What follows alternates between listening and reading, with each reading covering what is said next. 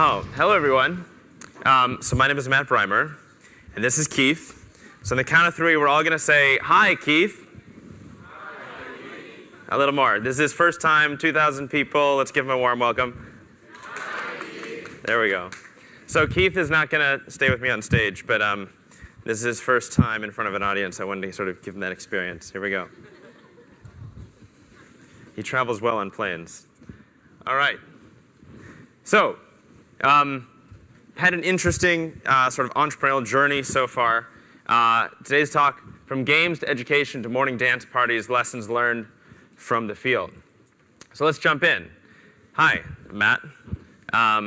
It's a hat I like to wear on Halloween and on the playa and elsewhere. I'm going to show you an experiment. This is a video. This is a video of a social experiment. It was started a few years ago. So let's dive in. It has sound.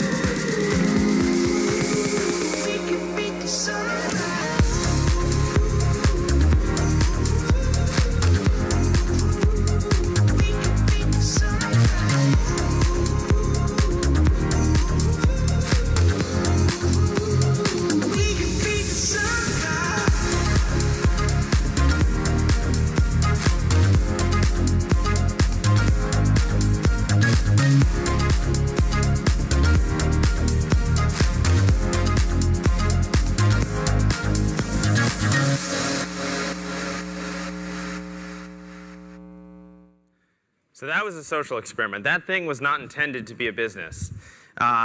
Amazingly enough, that video that you just saw was from about a year ago, 1,000 people on a boat sailing around the Manhattan Harbor at about 6:30 in the morning. No one was drunk, no one was on drugs, everyone was having the time of their life. I'll talk about Daybreaker in a minute, but let me go back in time. I'm from the Midwest. I was born and raised in Missouri. And when I was a kid, one of the things I always loved was taking apart old electronics. I was always tinkering, I was always experimenting. I was always wanted to sort of see what was inside things. And so my parents would always bring home old VCRs, old tape decks, old computers, old telephones, fax machines, which were a thing. And my brother and I would take them all apart and sort of try to find all the little most interesting pieces and parts of these old electronics. And we would never put them back together into working devices, but we would sort of scotch tape and hot glue them together into these fantastical inventions and make, teleportation devices and antimatter converters and this sort of things. And that really sort of sparked my interest in technology, but more interestingly in inventing new things, which may or may not work, but would sort of be taking pieces and components of what we found and try to create something new.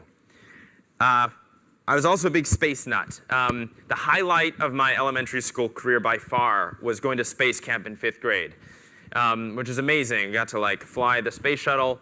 I was a big fan of the movie Space Camp, which was this 80s sort of kitschy film where these kids go to space camp and they're in the shuttle and the shuttle accidentally takes off into space. So I was really hoping maybe there'd be a possibility for that to happen. Unfortunately, it didn't. We stayed on the ground in Huntsville, Alabama. But I was always excited about exploring new worlds and sort of continuing to take that interest in exploration and experimenting and see where it could go. In high school, I realized there's a bigger world out there outside of Missouri, and I knew that I wanted to go to college elsewhere. And so applied to some schools, got into Yale. When I was at Yale, one of the things that was very apparent about Yale was how strong these college rivalries are. How strong in the real world, not online, but in the real world, the Harvard-Yale sports rivalry was. One of the most legendary things that I remember going to college was, this is a few years before I went, this Yale group of pranksters decided that they were going to dress up in Harvard crimson and go to the annual Harvard-Yale game and go to the Harvard side dressed as the Harvard pep squad and distribute all of these white and red pieces of paper as the Harvard pep squad and told everyone, it says Harvard, it's going to be a big sign to show Yale Harvard. And it actually said, we suck. And so these sort of rivalries, were inspiring. And so some friends and I, junior year, decided that we were going to get together and we were going to start a startup. We locked ourselves in a room, and in 3 hours came up with this concept called GoCrossCampus. And this is my first entrepreneurial adventure. GoCrossCampus was basically taking sports rivalries and college rivalries and building these massively multiplayer games online and allowing people to play out these rivalries and conquer each other's schools. And you could, march. You could be coming from from Cal and march into Stanford, or Duke versus UNC, Yale versus Harvard, taking the whole sort of wide range of college and sports rivalries and allow people to sort of live them out and play these fun games. And so here's every year we have the Ivy League Championship, and we launch tournaments all across the country. For a while, we were the biggest college gaming network in the United States. Raised venture capital, built out a team, never really figured out how to generate any revenue, which is apparently important for running a business. So we sort of learned that at the time. We were doing all of this as college students. And unfortunately, it didn't work out. We were not able to raise another round of capital that we needed. The recession was hitting late 2008, early 2009. Without additional funding coming in, without any revenue to speak of, and having made every first-time founder mistake in the book, we basically had to shut down and close down the business. Which brings me to lesson 1 for today. Don't have too many cooks in the kitchen. We had 5 co-founders, and as first-time entrepreneurs in building this company, we thought, all right, 5 of us, all smart Type A people. We, for big strategic decisions, we all need to be involved and have some say in some big strategic decision, whether it was a marketing campaign or a product decision or what have you. The problem with that is when you try to find the average of 5 Type A people all wanting to go off in different directions and different vectors, you end up with this sort of like gray-brown soup that actually tastes terrible. It's better to just have fewer decision makers, go with 1 or 2 of the sort of strategic directions and go with that. If you try to combine too many people's opinions into one decision or into the leadership, you end up with this sort of bland non-strategy that doesn't really work. So moving on, graduated from college, moved to New York. I'd hoped that when graduating from school that I would have a startup, namely GoCrossCampus, that I could spend my time on, that I could grow and go to work full-time at. Unfortunately, that wasn't possible because the startup had just failed. I still got the entrepreneurial bug. I knew I wanted to take those lessons learned, go on to build something bigger and better and more successful. So I threw myself into the startup community in New York City. This is 2009 into 2010. There was a meetup called Hackers and Founders that happened at Shake Shack once a month. And this is sort of in the maybe mid days of the tech boom in New York, 2009, 2010. And I started to talk to all these people, developers, designers, VCs, founders, exited founders who are now coming back as mentors. And one of the things that I started to see was that people were looking for more community. They were looking to come together to share ideas, to share best practices. So what I started to do as a recent college grad, not really having a lot of value or a whole lot of success in my life yet, I started to give people anything that I could. I just tried to be as useful as possible. If I met 2 interesting people that didn't know each other but that I thought that they should, I would see if they would be interested in being introduced to each other, and I would make that introduction. Which leads me to lesson number 2. Karma is real.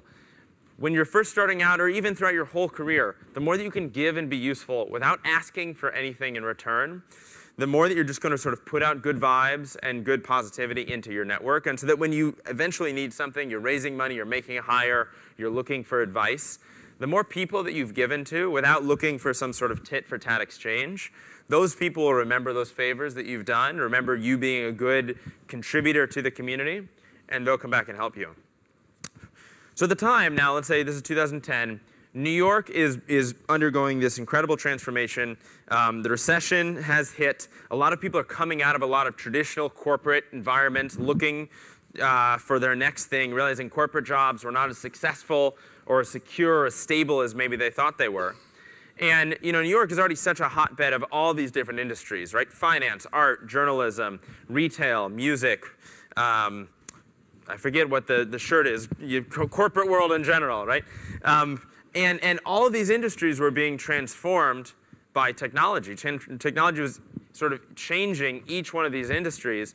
And what that meant was that it required people to look for different skills. It required people to not just rest on their laurels, but it required people to actually realize, OK, if I'm going to be successful in today's world with technology transforming every industry, with corporate jobs less secure and less available, I need actual practical skills so that I can actually be more entrepreneurial in my career and go out and figure out what I want to do, knowing that my skills are my currency. Not the stuff I learned in college, but my tactical, tangible skills that are going to be relevant in this sort of fast-growing digital economy, which led to the creation of General Assembly. And General Assembly was an experiment. Again, it was the realization that a lot of people were looking for a community. We realized, let's build a physical place. Not an app, not an online product. Let's build a physical place where people can come together to learn the skills of the 21st century. Initially, we were doing co-working. We don't really do that so much anymore. But for a while, we had more startups headquartered at our first General Assembly campus in New York than any other single location in New York City.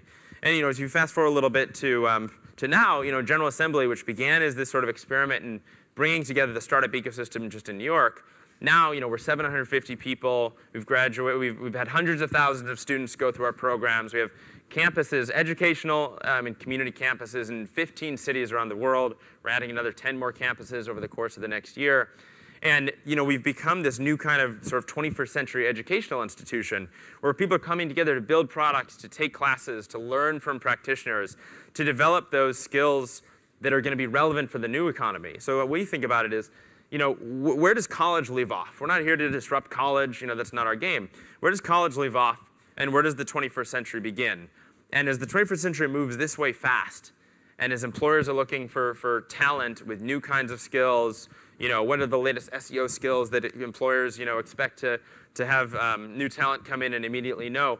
That skills gap, that sort of vocational skills gap, is now where we play.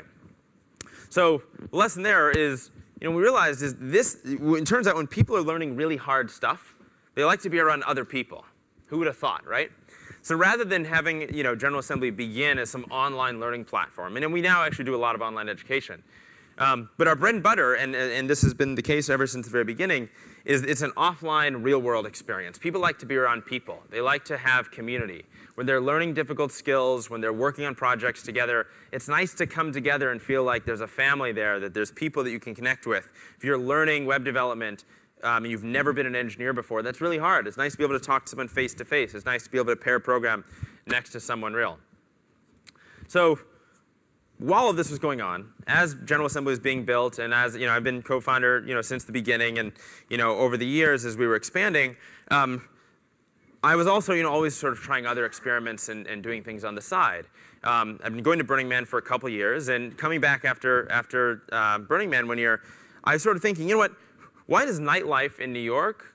Why is nightlife in New York so terrible? Why does this idea of people coming together for a dance party to celebrate life, to have music and art and dance, why does that have to be associated with all these negative things like mean bouncers, like unhealthy behavior, like drugs and alcohol, late nights, unclean environments? What if we could take out all of the negative stuff of what we think of as nightlife, realize that humans have been coming together in community to celebrate with each other, to be around music and dance. This has been happening for thousands of years. And it's only recently we sort of put that into the nightlife category. So we thought, what if we could take out all the negative stuff, break the rules, and create something which would sort of turn nightlife on its head, and all right, what would be the best possible dance party that could happen, not at night, but in the morning? And that led to the invention of Daybreaker. Now, Daybreaker, I think speaking in the fact that we're here at Lean Startup is interesting. It's something I think about. If we had sort of asked too many people in advance, tried to validate our hypothesis a little bit, and said, hey, what do you think about waking up really early on a weekday morning, earlier than you normally would, and going to dance sober, maybe in a costume, with a bunch of strangers, get kind of sweaty, and then go to work? If we'd asked too many people about that idea to sort of validate it before we built it, people would have said, no, it sounds terrible, no thank you. But we just did the first one. We handpicked 300 for friends and acquaintances we thought would be down. And we had 180 people show up on a snowy day in December of 2013. That was not this one, but this was like a year and a half later. And it just took off. People just loved it. It became a thing. And it grew and grew and grew. And we decided, we don't know what this is going to become. We don't know if this is going to be a business. We don't know if this is going to be a huge startup. We're not going to go out and raise funding. But we want to see where this experiment can become. And so now, we just launched in Hong Kong. We have events going 5 to 10 times a month in cities around the world. We have a community of about 250,000 individuals who are waking up early, starting off their day in sort of the best way possible, all without alcohol and drugs. And then they go to work and they feel amazing. And it's this whole new sort of concept which is becoming popular. And it's amazing because when we first started, before we even ran our first event, we said, OK, this experiment, this Daybreaker experiment, we know it's going to be about community. We know it's going to be about a few things. We don't know what it's going to evolve into. All right? We don't know what the product or the experience is going to become. So why don't we start with values? Let's start with 5 core values and have that be sort of the North Star so that anything we do, anything we build, any partnership that we make, any decision that we do around copywriting to website to any sort of economic situation, that those values will be at the core.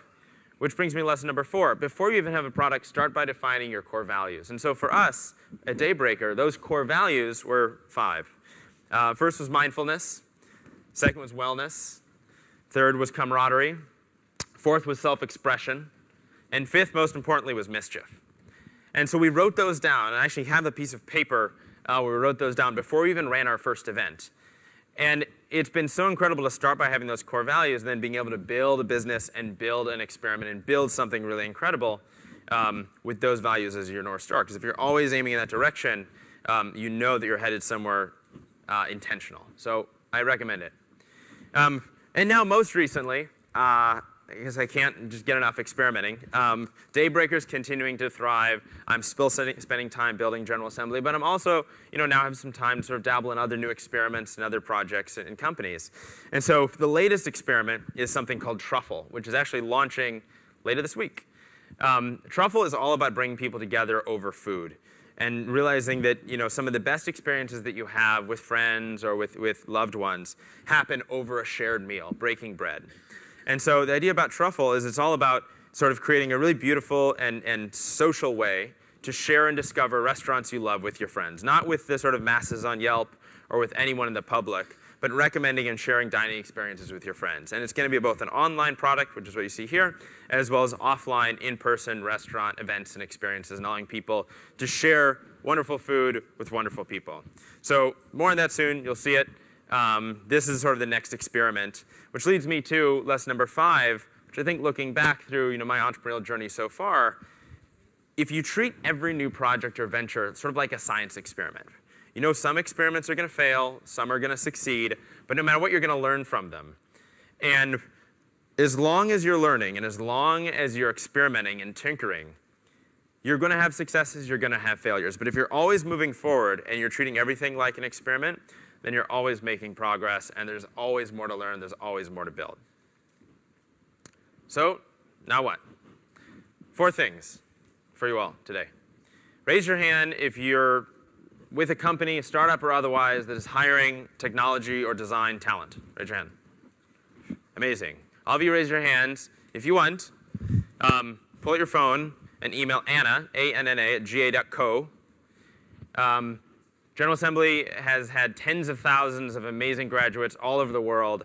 We're a completely free source of talent. We're not a recruiter. We don't charge companies a dime to have access to our graduate pool of developers, designers, data scientists, product managers. So if you're interested, Anna on my team is the person to talk to. If you're interested in starting off your day in the most epic way possible, some of you were at Daybreaker in San Francisco on Friday. Join Daybreaker. Some of the links here are cut off, but that's daybreaker.com. Oh, there we go. It's up at the top. Just moved. And if you like food and or people, as I said, Truffle is launching this week, so keep an eye out for it. You can download the app and sort of join the community at heytruffle.com. And last and maybe most importantly of all, if you're an American eligible to vote, do it. We need you. We're in unprecedented times. Please tell your friends, tell your family, especially in swing states. Now's the time. Thank you. This is my stuff, links. Thank you for having me.